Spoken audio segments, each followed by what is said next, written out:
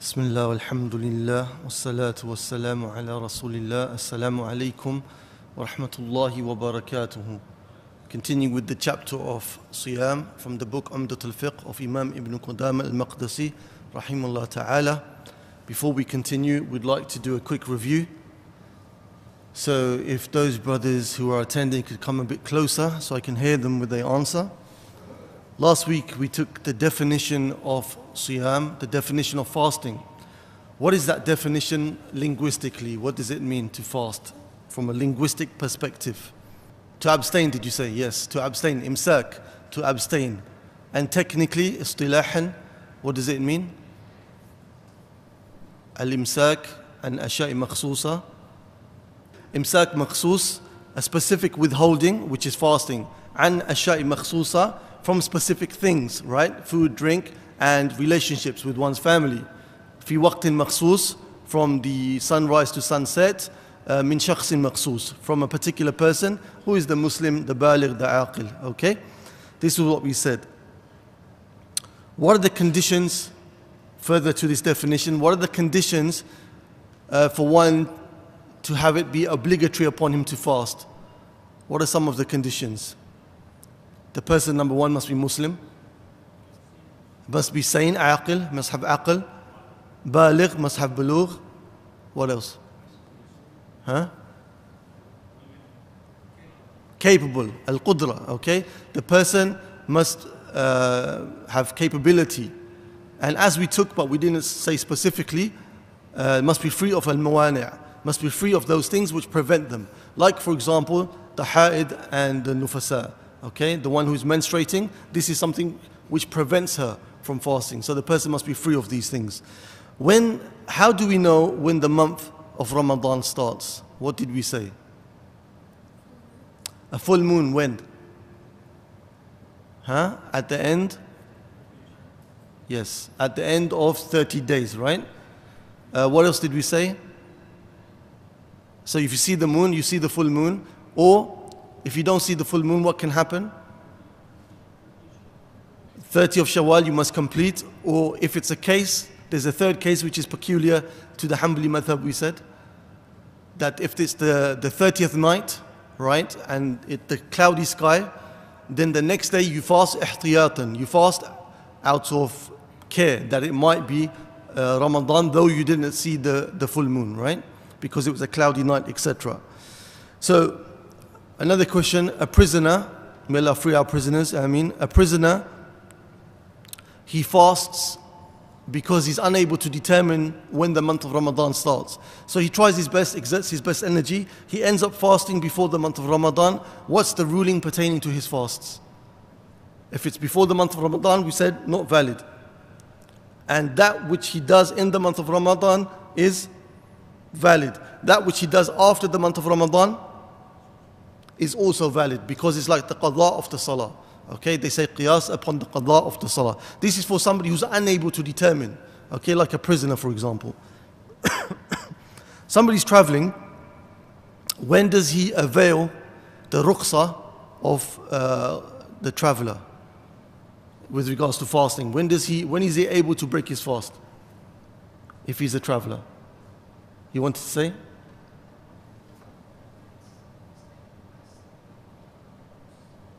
I think you said past the city limits? Yes, very good. Once the person has passed the city limits, and if the journey is for 80 kilometers or more, okay?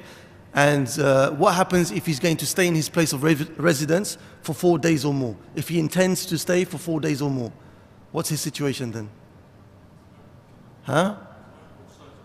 The ruqsa is no more. So as soon as he lands or reaches a place of his destination, if he intends to stay for 4 or more days, he's not allowed to break his fast. He has to fast. But the journey, yes, he can break his fast, okay? Is it better for the person to make fitr or to fast? According to our Imam and those who agree with him. To fast? What did the Imam say? He said no. It's better for him to take the ruqsa, okay? This is the opinion of the Hanbali scholars, okay? Though others, they said it's up to the person. If he's able to do so, then he should fast. Why should he fast according to the majority? Because he catches the fadila of the month, okay? Catches the virtues of the month, and also it's easier for the person to fast along with the rest of the community, right? طيب. Last week I forgot to mention something which was very important pertaining to the fasting itself, the niyyah of the fast, the intention pertaining to the fast, right? The Prophet ﷺ said in the hadith in Ibn Majah, "Man lam yubayyit as-siyam qabla al-fajr, fala siyama lahu. Man lam yubayyit as-siyam qabla al-fajr, fala siyam lahu." Okay, in Ibn Majah, the Prophet ﷺ said, whoever doesn't make his intention before Fajr, then there is no fasting for him. Okay, so the intention has to be there. Even if you do not get up for the suhoor by mistake, you have to have the intention before you go to sleep that you would get up the next day and you will fast for the sake of Allah subhanahu wa ta'ala. The majority of the ulama, they say that each day you need to make the intention. Why did they say that? That each day you need to make the intention. And other ulama, they say it suffices, like the Maliki scholars, the Shaykh Uthaymeen, they say it suffices one intention at the beginning of the month. So what's going on here? The majority are saying each day, and then the Maliki scholars and Uthaymeen, rahimahumullah ta'ala, are saying at the beginning of the month suffices. So each day, those who hold that opinion, they say because mustaqillah, ibadatul mustaqillah. Okay, every day is a separate act of worship, which is the case, right? And those who hold the other opinion, they look at it upon being that the month of Ramadan is one act of worship, right? If somebody decides to break his fast, right? He intends to break his fast. There's a person intends to break his fast, but then he didn't find anything to break his fast with. What's his ruling on his fast? Huh? So he needs to make the fast up, right? That's what you're saying. Anybody else? He needs to make the fast up, ahsant, because even though he didn't break his fast by eating or drinking or having relationship, he had al-jazm. He was serious in breaking his fast. He made the intention, right, for whatever reason. But he didn't find anything to break his fast with. So the point here, that the intention for you to have a valid fast must be a firm intention, okay? And if you make it the opposite way, a firm intention to break the fast, whether you go ahead and break the fast physically or not, your fast is still broken. طيب? And even some of the ulama, they said, ataraddud fi niyyah. That, somebody is debating with himself, shall I break the fast, shall I not break the fast? I'm finding it difficult, shall I continue, shall I not? They said even this situation is problematic according to a group of the ulama. So the important thing is with regards to the intention, you must have a sincere, solid intention to fast for the sake of Allah subhanahu wa ta'ala. Where did we stop last week? Anybody remind me? Was it the third person that we were speaking about who it's permissible to break the fast? It was the third person, right? So the Imam rahimahullah ta'ala, he says, al-hamil wal-murda'. The one who is pregnant and the one who is breastfeeding their child are allowed to break their fast, okay? So somebody's fasting, she's pregnant.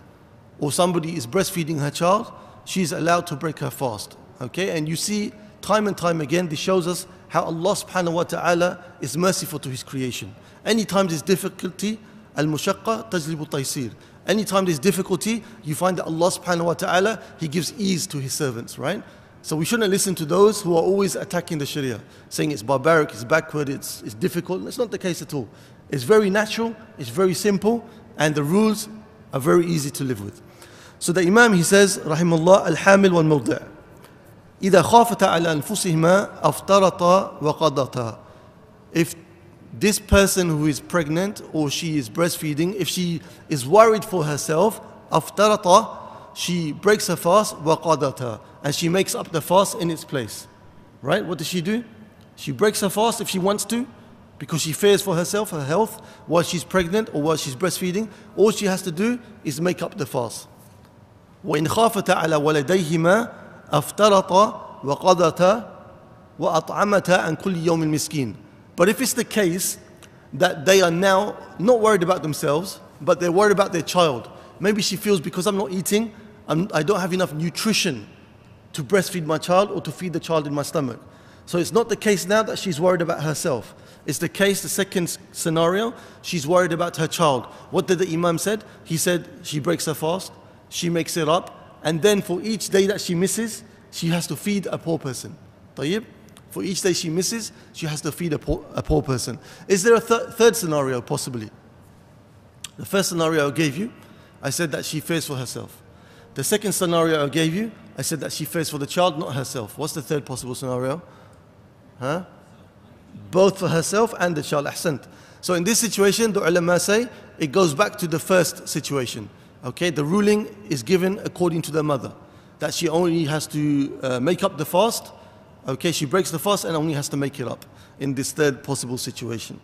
And the Hanbali scholars, rahimahullah ta'ala, they say that the feeding of the poor in the situation where she fears for the child, she has to feed for the poor person, right, for every day that she misses. They said this is upon the one who is responsible for the care of the child. Okay, responsible for the care of the child, if that's the father or whoever it be in the family. طيب? They are the one who will do the feeding. وَإِنْ صَامَتَا أَجْزَأْهُمَا. And if they were to fast, the pregnant woman and the breastfeeding woman, then their fasting would be valid. But it's recommended that they don't do that. لا ضرر ولا ضرار. One should not harm themselves, nor bring about harm. Okay, as the hadith said. So it's recommended that if they find that it's going to harm them, then they should not do so. But if they do so, then their fasting will be acceptable. Arabi', the fourth person, the fourth category of people, who it's allowed for them to break their fast if they find that they have the need to do so. Al-ajiz an as-sawm li-kibr. The one who is unable to fast due to having old age. Okay, the one who's unable to fast due to old age, or marad, la yurja bur'uhu, or somebody who has terminal sickness, a type of sickness that they feel they will not be cured from. Of course, every sickness can be cured by Allah Azza wa Jal, but the sickness, you know, like extreme form of diabetes, a type of cancer, generally we feel that this is not going to be cured, so the person, he's exempt from fasting. Imam ad-Daraqutni, he collects an athar from Ibn Abbas radiyallahu anhu, who said, رُخِّصَ لِشَيْكِ الْكَبِيرِ أَنْ يُفْطِرَ وَيُطْعَمَ عَنْ كُلِّ يَوْمٍ مِسْكِينٍ.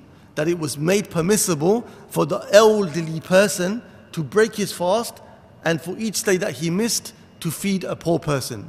Okay? To feed a poor person. So we said here the Imam is saying that the elderly person who finds it difficult doesn't have to fast, rather feeds a poor person. And also the one who has a sickness which they don't feel that they will be able to be cured from. فَإِنَّهُ يُطْعَمُ عَنْهُ لِكُلِّ يَوْمٍ مِسْكِينٍ. So this person feeds for every day a poor person. How much do they feed? Nisf sa'a, okay? Half a sa'. What was a sa'? We said arba'atu amdad, okay? 4 handfuls, right? So half a sa' is what the person feeds in this situation. There's a mas'ala which is mentioned in some of the books of fiqh. For example, Wabal al-Ghamama of Sheikh Abdullah Tayyar, in his explanation of Umdat al-Fiqh, he mentions that some of the scholars, they say, some of the scholars, like the Hanbali scholars, they say that if the person who is elderly has to pay fidya, right? He doesn't fast. But if he's traveling, in this situation, what does he do? Does he still have to pay the fidya? They say, no, he doesn't have to pay the fidya because there's no fasting while you are traveling, therefore the fidya is also exempt, okay? But Shaykh Uthaymeen and others, they say, no, the fidya remains. Why? Because the elderly and the sick person who is not going to be cured, fasting wasn't obligatory upon them in the first place. Aslan, there was no fasting obligatory upon them. And the fidya, it doesn't matter whether you are resident or traveling. There's no difference, okay? There's no effect. So that's just an interesting mas'ala. Next question pertaining to the fidya, the feeding. When should it be done? Should it be done in the beginning of the month? Should it be done at the end of the month? Should it be done every day? What do you think? When should these people who are not going to fast because they're too sick or too old, when should they do the feeding? Is it every day? Is it beginning of the month or end of the month? Whenever it's convenient, okay? But the ulama, they say, لا يجوز تقديم الإبادة على سببها. That you cannot proceed the act of worship before its cause. Before its cause. So the cause of the fidya is that you're not fasting. So you cannot give the fidya before the fact that you haven't fasted. So either what you do is that you do it every day, or you wait to the end of the month and you feed the people at that time, okay? And also you can gather the people in one go and you can feed them in one go, okay? You can gather the people and feed for 30 days in one go. The Imam, he says, وَعَلَى سَائِرِ مَنْ اِفْتَرَى الْقَضَاء لَا غَيْرٍ. And for all other types of people, apart from the four that he's mentioned, apart from the one who has to pay the fidya, then all they have to do when they break their fast, all they have to do is make it up. Okay, all they have to do is make it up. But sometimes it's not enough just to make up the fast. They have to make up tawbah. They have to make a sincere tawbah to Allah Azza wa Jal and other things, as we are going to come to know.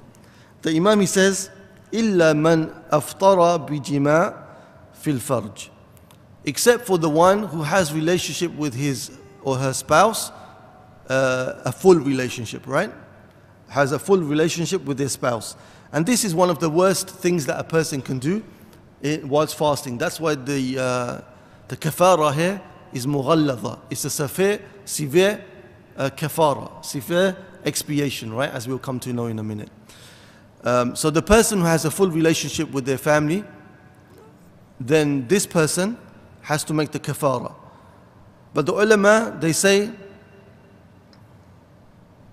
many of them, they say that even if the person doesn't have the complete relationship, meaning he's just playing around with his wife, right, in different ways. So he doesn't have the full relationship, but he still ejaculates. In this situation, still there's a kafara.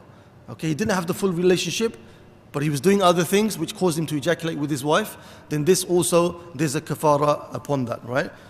And the Shafi'i scholars, they say no kafara in this situation. If the person was forgetful, nasi, the person was forgetful somehow that they were fasting, or they were compelled, forced to have this full relationship, then according to the majority of the ulama, the Hanafi, the Maliki and the Shafi'i scholars, there's no kafara in the fact where they were compelled or they forgot, right? They say in this situation there's no kafara. But the Hanbali scholars, they say there's still kafara. Why? Because they said an important rule, لو افترق الحال لوجب الافتصال. They said when the Prophet ﷺ, when people came to him and they said, Ya Rasulullah, we made this huge mistake, we had relationship with our families and this and that happened. The Prophet ﷺ, he didn't ask them questions. He didn't ask them like, were you in a state of forgetfulness? Were you compelled? He didn't ask these questions. So if it was possible to separate the situation, then the Prophet ﷺ would have had to ask that situation, right? So this shows, according to the Hanbali scholars, that these excuses of whether the person was forgetful or not are not valid. The fact that it took place is enough for the kafara to take place. طيب, the Imam, he says, فَإِنَّهُ يَقَضِي, that this person who does this relationship with their spouse, a full relationship with their spouse, then what he has to do, he has to make up the day. That's the first thing, right? And on top of that, وَيُعْتِقْ رَقَبَةً, he has to free a slave, okay? Has to also free a slave. If he cannot free the slave, then he has to fast 2 months. Then he has to fast 2 months. فَإِنْ لَمْ يَجِدْ فَصِيَامْ شَهْرَيْن مُتَتَابِعَيْن, 2 months continually, without any break. But there are some times you can take the break, not out of your choice.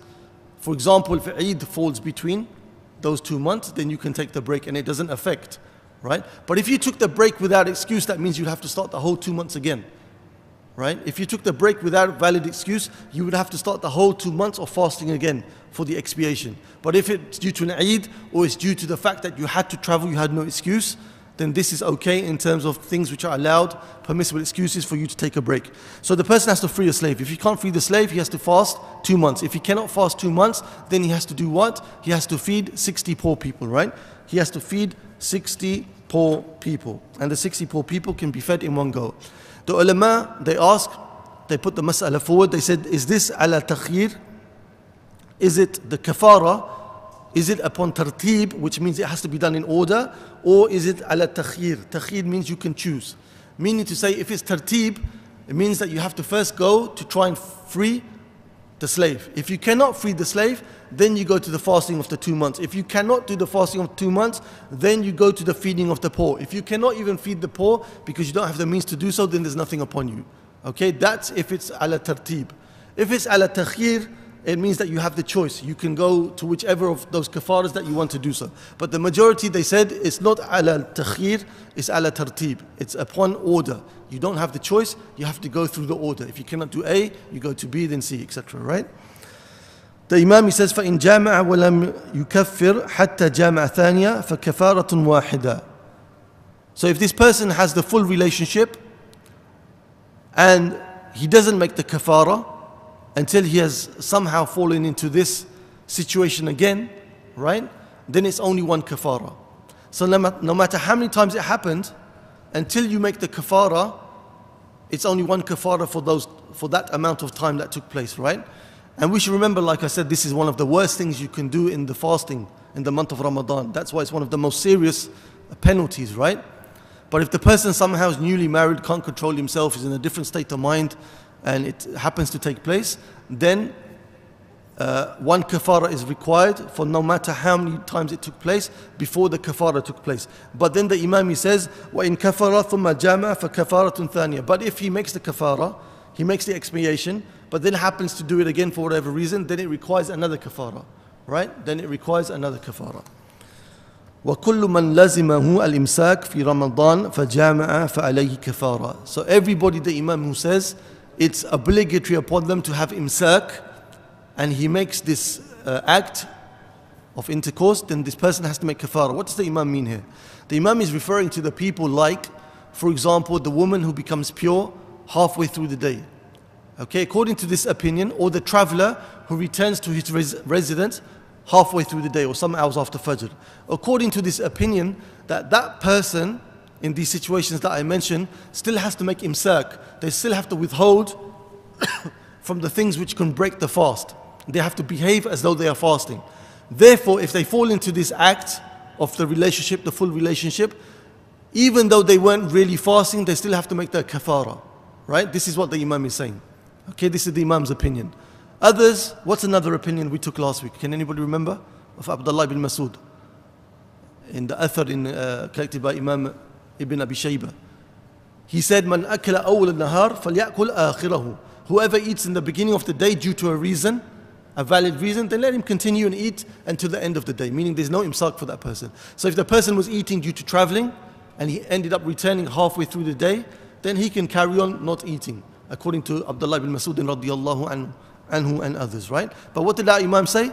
He said these people, if they fall into the situation whilst they were having to make imsak, then also they have to do a kafara, even though they were not properly fasting, right? But they were making imsak due to the honor of the day of fasting. The Imam, he says, وَمَنْ أَخَّرَ الْقَضَاء لِعُذْرٍ حَتَّى أَدْرَكَهُ رَمَضَانَ آخَرْ فَلَيْسَ عَلَيْهِ غَيْرُهُ. Somebody, now the Imam is saying, he has to make up fasts due to valid excuses, right? He missed the fasts in Ramadan, and an amount of fasts. Now he's saying that this person can be one of two situations. The first situation is the person didn't make up these fasts until the next Ramadan due to a valid excuse. So this person, all he has to do is continue making up his fasts, right? وَإِن فَرَّطَ أَطْعَمَ مَعَ الْقَضَاءِ لِكُلِّ يَوْمٍ مِسْكِينٍ. But if the person made tafrit is the person was careless, lazy, couldn't be bothered to make them up until the next Ramadan came, then this person, as well as making up the fast which he still has left from the previous Ramadan, he also has to feed for every fast a poor person. See the difference? One person had a group of fasts to make up, he couldn't do so until the next Ramadan, meaning delayed until the next Ramadan. This person, there's nothing upon him or her except that they have to make up the fast. The other person who made tafrit, the person was careless, lazy, couldn't be bothered to make them up in time. This person has to make them up, and on top of that, has to feed a poor person for each day. Aisha radiyallahu anha in Sahih Muslim, she said, كان علي صيام من رمضان فما أستطيع أن أقضيه إلا في شعبان أشغل من رسول الله صلى الله عليه وسلم. She said, I used to have fasts that I had to make up from the previous Ramadan. And I wasn't able to do that until I reached Sha'ban of the next year because I was too busy taking care of the Prophet ﷺ. So here she's saying that there was nothing upon me except to make up the fasts. Because in her situation, she wasn't careless, she wasn't being lazy. Rather, she was prevented from making up the fast due to being busy with the Prophet ﷺ. So if the person is busy, is excused, and they're not being lazy and careless, then they just have to make the fast up. If they're being lazy and careless, they have to make the fast up, and as well, they have to pay for every day to feed a poor person. And Imam Abu Hanifa rahimahullah ta'ala, he said, no, there's no paying. His opinion, there's no paying, because the verse in the Quran that mentions about making up doesn't mention that there's a fidya. Okay, in Surah Al-Baqarah. فَإِدَّةٌ مِّنْ أَيَّامِ الْأُخْرِ. So make up from the period of other days, Allah Azza wa Jal says in Surah Al-Baqarah, and no fidya was mentioned. طيب, our Imam, he says, وَإِن تَرَكَ الْقَضَاء حَتَّى مَاتْ لِعُذْرٍ فَلَا شَيْءَ عَلَيْهِ. And if the person who needs to make up fasts doesn't make them up due to an excuse, like he had to travel, right? But then he dies, then there's nothing upon this person. So the person what? What was his situation? He had fast to make up, but he had a valid excuse for not making them up. But then he passed away, so now there's nothing upon this person, right? There's nothing upon this person because he didn't make tafrit. And the majority of the ulama, they say that this person's fasting, you shouldn't fast on behalf of him. Why? Any idea? Number one, he doesn't owe anything because there was no tafrit. Number two, you couldn't do it for him in his life, therefore you cannot do it for him in his death, right? This is what they say. You couldn't fast on his behalf while he was alive, therefore you cannot fast on his behalf while he's dead. Okay, this is the majority of the ulama. They say you cannot do that. But Imam Nawawi rahimahullah ta'ala, from the Imams of the Shafi'i madhab, he said you can do so. Why? Because there's a hadith in Bukhari where Aisha radiyallahu anha, she said that the Prophet sallallahu alaihi wasallam said, "Man mata wa alayhi siyam, sama anhu waliyuhu." Whoever dies and there is fasting upon him, then his wali, his close relative, should fast on his behalf, right? Because they say that this is a debt owed to Allah Azza wa Jal. But those who held the opinion like our Imam, no, they said that this is only in the fast which is a vow. If the fast was a vow and not a fast of Ramadan, then you have to do it. Why? What's the difference? They say the fast of Ramadan, the Sharia, Allah is the one who made it obligatory upon this person. And because the person didn't do it due to an excuse, then there's nothing upon him. But the vow, the person made it obligatory upon himself. So if you've made it obligatory upon yourself via a vow, then that's the one that has to be made up. Okay? Or it's recommended highly to be made up. The Imam, he says, إِلَّا أَن يَكُونَ الصَّوْمُ مَنْظُورٌ فَإِنَّهُ يُصَامْ عَنْهُ. Exactly what I just said. Unless the fasting was a fasting of a vow type, then it should be made up for this person. وَكَذَلِكَ كُلُّ نَظْرِ طَاعَةٍ. Likewise, if the person dies and he had made a vow for any type of worship, to go Hajj, to go Umrah, to give charity, he made a vow, but then he died before he could fulfill that vow, then it's recommended that somebody from the relatives make that vow up for him, that somebody fulfilled that vow that he made for him. Okay? So the Imam, after finishing talking about this, he's going to talk about a very important chapter now. He's going to say, Bab ma yufsidu sawm. So he spoke about what makes the fast obligatory, right? He spoke about who is excused from fasting. Now he's going to speak about the issues pertaining to what will spoil the fast of a person who is fasting. Ma yufsidu al-mufsidat or al-mufsadat, ma yufsidu as-sawm. That which can spoil a person's fast. Now the usul, the foundation of al-mufattarat, the things which break a fast, are three. What are they? What do you think? Eating and drinking and relationships with the family, right? Relationships with the family. Allah Azza wa Jalla says in Surah Al-Baqarah, أُحِلَّ لَكُمْ لَيْلَةَ الصِّيَامِ الرَّفَثُ إِلَى نِسَائِكُمْ. It's permitted for you in the nights to have those close relationships with your families. Of course, the wajh dalala, the point of evidence, is that if it's permitted in the night, means it's not permitted during the day, right? And then the rest of the verse, كُلُوا وَاشْرَبُوا حَتَّى يَتَّبَيَّنَ لَكُمُ الْخَيْطُ الْأَبْيَضُ مِنَ الْخَيْطِ الْأَسْوَدِ مِنَ الْفَجْرِ ثُمَّ أَتِمُّوا الصِّيَامَ إِلَى اللَّيْلِ. Eat and drink until the dawn is distinguished from the thread of the night, and then continue with your siyam until the night, right? So there's no eating or drinking.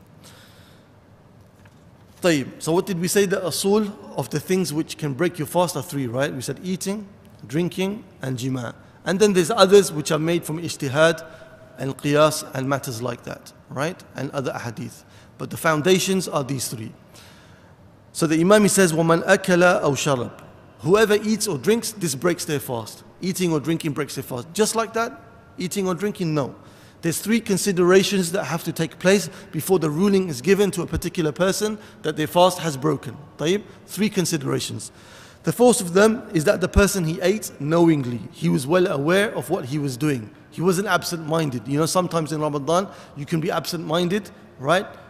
Your wife drove you crazy or whatever, and you're thinking about the situation, your work is too difficult, you have homework, and it's just made you lose your mind a bit, and you happen to absent-mindedly eat something, right? This is overlooked, right?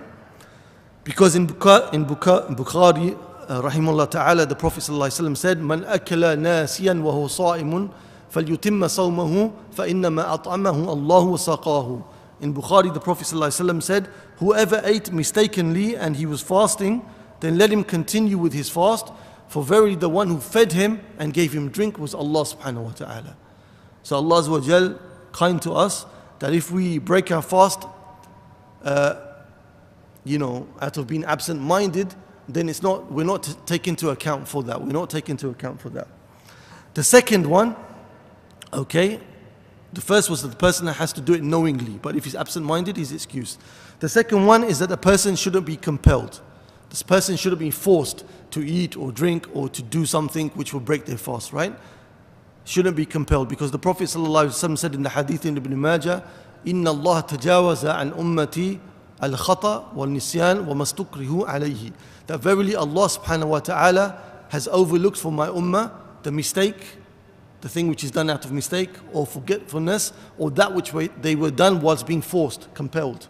Okay? So if the person is compelled to do something, compelled to eat or drink, like may Allah make ease for our brothers and sisters in China, millions being forced to break their fast, then they're excused, right? It's either you don't fast or you die. So in that situation, you are excused. And the third and the last of it is that they must have knowledge of the ruling.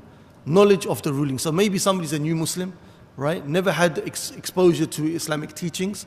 Maybe somebody lived under communism for so long, never had exposure to Islamic teachings. They don't know these basic fundamentals. Due to that fact, it's overlooked, right? So if somebody, for example, didn't know that to have relationship with your family breaks your fast, and he said, "This is the first time I've heard this. I absolutely didn't know." Then this person, it's overlooked for him. But is it overlooked in every situation? No. It's overlooked, like we said, if the person was away from access to Islamic knowledge. Not a person who lived in Qatar. A person who lived in Qatar his whole life and they said, "I didn't know." La. This one, he made i'rad. He chose to turn away from seeking knowledge because knowledge was everywhere. He could have easily found out, right? We're talking about situations where a person couldn't access knowledge or just became a new Muslim. So what did I give you as an example?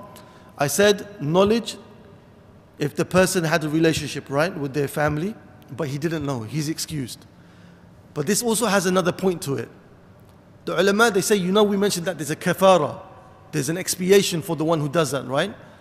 So this person, in this situation, another situation, he knows the ruling that this is haram, this act is haram for me to do. But he didn't know that there was a kafara to go with it, an expiation to go with it. So after doing it, he said, "Look, I didn't know about the kafara. I knew this was haram, but I didn't know about the kafara, that I have to free a slave or fast 2 months, etc., etc." He's not excused. Because the fact that he knew about the ruling of the act, but he didn't know about the kafara, he's not excused, right? طيب. With regards to eating and drinking, the majority of the ulama, jumhur ulama, they said eating is anything which passes through your throat. So if a fly comes, it passes through your throat.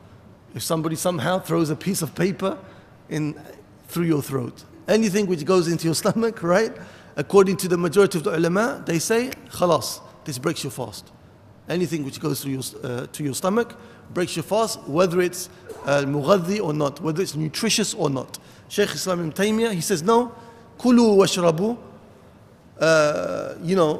the verses which pertain to abstaining from eating and drinking, obviously meant clearly that which is eating or drinking, or that which is a replacement of eating and drinking. Like you take an injection which is full of nourishment for your body. That would break your fast, according to Ibn Taymiyyah. But if the injection wasn't something nutritious, then it wouldn't break your fast. So for example, another modern day application of this, a camera which is put down your throat and it goes into your stomach, right? For whatever reason. According to the majority, that would break your fast. Right? Because they said anything which passes your throat breaks your fast. But Ibn Taymiyyah rahimahullah, he said no. He said it has to be in the meaning of eating and drinking. Right? Nutritious. If it's nutritious, it breaks your fast. Not nutritious, doesn't break your fast. The Imam, he says, أو استعطى أو استعطى. الصعود is to take something through the nose that will reach the stomach. Right? To take something through the nose that will reach the stomach. Those of you who have the book, if you ever find that I miss out a sentence, please remind me. Because I think sometimes our text is just a little bit different, right? Su'ud is something which is put through the nose like a medicine of some type or something of that nature, and it will reach the stomach. This is not allowed because the hadith in Tirmidhi of Luqit ibn Subra, where the Prophet ﷺ said, "Baligh fil istinshaq illa an takuna sa'ima."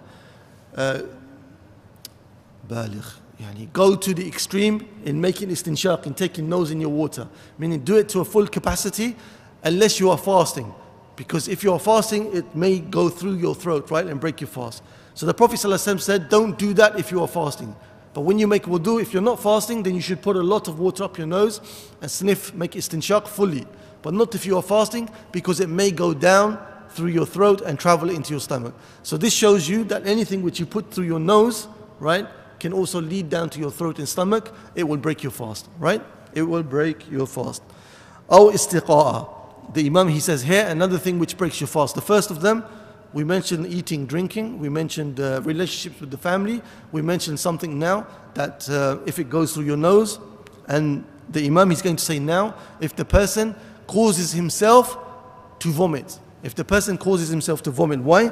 Because the hadith in Abi Dawood, Tirmidhi, and collected by Imam Nisa'i and others, the Prophet ﷺ said, "Man dhara'ahu al-qay, fala qada'a alayhi." Whoever is overwhelmed by vomit, meaning he didn't choose to do it, then there's nothing upon him. There's no making up of the fast. His fast didn't break.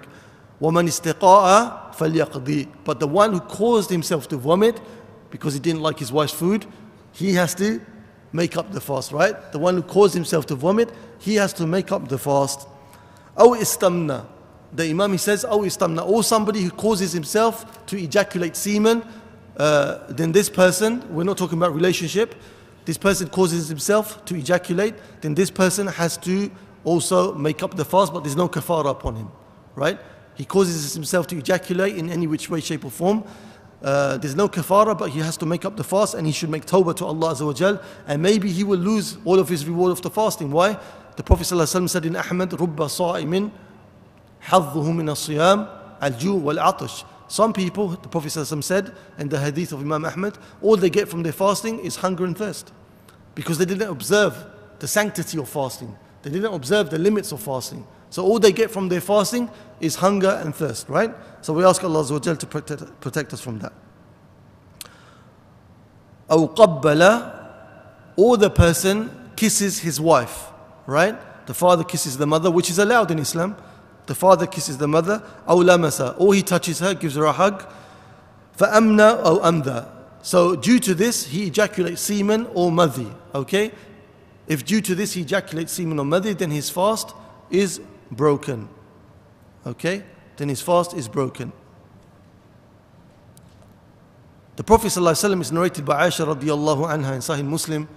كان النبي صلى الله عليه وسلم يقبل ويباشر وهو صائم ولكن كان أملككم لإربه. The Prophet ﷺ used to hug and used to kiss while he was fasting. But he was the most able of you to control himself, Aisha radiallahu anha said.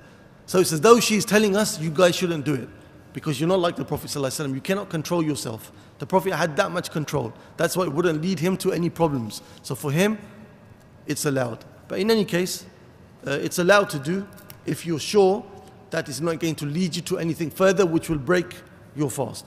But if you think in any way, shape or form, you just got married, it's going to break your fast, then you're not allowed to do that, okay?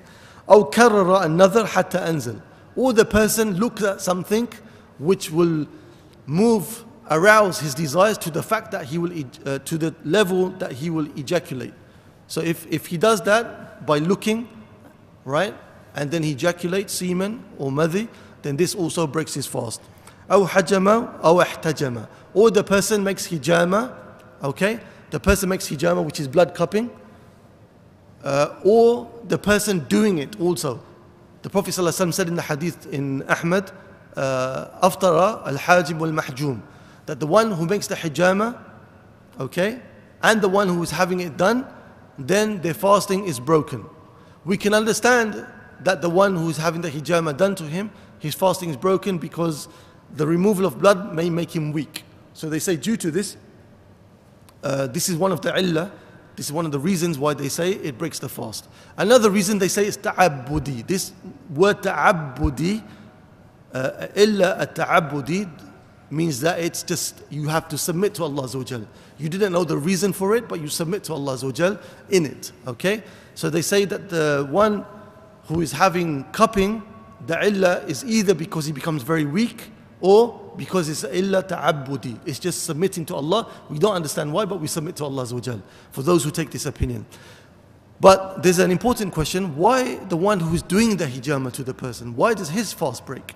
So Ibn Taymiyyah, he said that in that time when the ruling came down, the people would make hijama. Part of the hijama was that the one doing the hijama to the person would suck the blood out from the area, right? And so some of the blood would go through the person's mouth. So he said that is one of the reasons why it would break the person's fasting, okay? So today, of course, people use different methods. The Imam, he says, talking about all those things that we've mentioned that break the fast, the Imam, he says, amidan. The person had to do it with intent, right? Not compelled or forgetfulness. For those things previously to break, it had to be done amidan, with intent. Dhakiran li sawmihi. He had to be aware that he was fasting. So not out of absent-mindedness, right? So if he did that with intent and being aware that he was fasting, then these things would break his fast, and these things would break his fast. وَإِن فَعَلَهُ نَاسِيًا أَوْ مُكْرِهًا لَمْ يُفْسِدْ. But if he did those things whilst he was compelled or forgetful, or he didn't know the ruling, then this does not break his fast, okay? But going back to the information, the further information we gave. The Imam, he says, وَإِن طَارَ إِلَى حَلْقِهِ ذُبَابٌ أَوْ غُبَارٌ أَوْ تَمَضْمَضَ أَوْ استنشق فَوَصَلَ إِلَى حَلْقِهِ مَا. The Imam, he's giving some more situations now where a person's fast is not broken, okay? He says it could be the case that a fly comes to the throat of a person. This doesn't break the fast. Why? Unintentional. There's no intention here, right, for the person to eat or drink. Or the person is making madmada. What's madmada? When you make wudu, you wash your mouth, and some water goes down his throat. The person's fast doesn't break. Why? No intention. Again, right? Or he makes istinshaq. He takes water through his nose. Again, he didn't intend to do so. So none of these will break his fast. أو فكر فأنزل. Or the person has an erotic thought and it causes to ejaculate, then this doesn't break his fast. Right? Why? No intention. But the previous one, the look is different, right? Because he's intending to look. Here, thoughts you cannot really control. But if a person sits and he thinks and he brings to himself those thoughts and those images and he makes inzal, okay, then his fast is broken, okay? Then his fast is broken. أو قطر في إحليله. Or a person, he put some type of medication in his private part. This only applies to the male, not to the women, okay? If he does this, then it doesn't break the fast, right? Why doesn't it break the fast? Somebody has to put some type of medication into his private part. La samahullah. May Allah protect us. Why does this not break his fast? Very good, ahsant. It doesn't reach to the stomach, right? This is not one of the ways. This is not a manfadh. This is not a channel to the stomach, right? This is not a channel to the stomach. With regards to eye drops and ear drops, this is not generally known to be a channel to the stomach, but the ulama, they say, if through experience you know that generally when you do eye drops or ear drops, because some people have issues with their eardrums, then it goes through to your throat, then you're not allowed to take the eye drops or ear drops. But if you feel that it's not going to go through to your throat, then you can take the eye drops and the ear drops, right? So the Imam, he says, أو احتلم, or a person has a wet dream. Why the wet dream doesn't break the fast? No intention. Didn't intend to do it, right? أو ضرعه القيء, or the person, he's overwhelmed with vomit, then this person, his fasting is not broken. The Imam, he says in the last three sentences, وَمَنْ أَكَلَ يَظُنُّهُ اللَّيْلِ فَبَانَ النَّهَارِ أَفْطَرَ. So whoever eats thinking that now Maghrib has come, but it turned out to be that in fact it wasn't the time for Maghrib, then he has broken his fast. Why? Because they say al-asl biqa al-nahar. The reality of the situation is that it remained to be daytime. The foundation of the situation that is that daytime remained, right? So he ate in daytime thinking that it was night, so his fast is broken. The Imam, he says, وَمَنْ أَكَلَ شَاكًا فِي طُلُوءِ الْفَجْرِ لَمْ يُفْسِدْ صَوْمُهُ. But if a person eats because he's not sure that Fajr has come about, right? A person eats because he's not sure, has the sun, you know, is it time for Fajr or not? He can't hear the adhan, he can't find his calendar or whatever. Then this person, his sawm is not broken. Why? Because the asl biqa al-layl. The asl, the reality of the situation, of the foundation of the matter, is that it's still nighttime until he's sure that it's daytime, right? But of course, this situation now, day and age, it's very easy to find out, right? The adhan, you can hear it everywhere. Check your phones, check your calendars. It's very easy. The Imam, he says, the last sentence we'll take, وَإِنْ أَكْلَ شَاكًا فِي غُرُوبِ الشَّمْسِ فَسَدَ صَوْمُهُ. And if the person eats out of doubt whether the sun has set or not, then this will break his fast, because the asl is biqa and nahar, because the foundation is that it's still daytime. Tayyib? We'll stop here inshallah. Wa sallallahu ala Muhammad sallallahu alaihi wasallam. Any mistakes and shortcomings were from myself and shaitan. If you have any questions on the topic or clarifications, then feel free inshallah. Wa jazakumullahu khairah.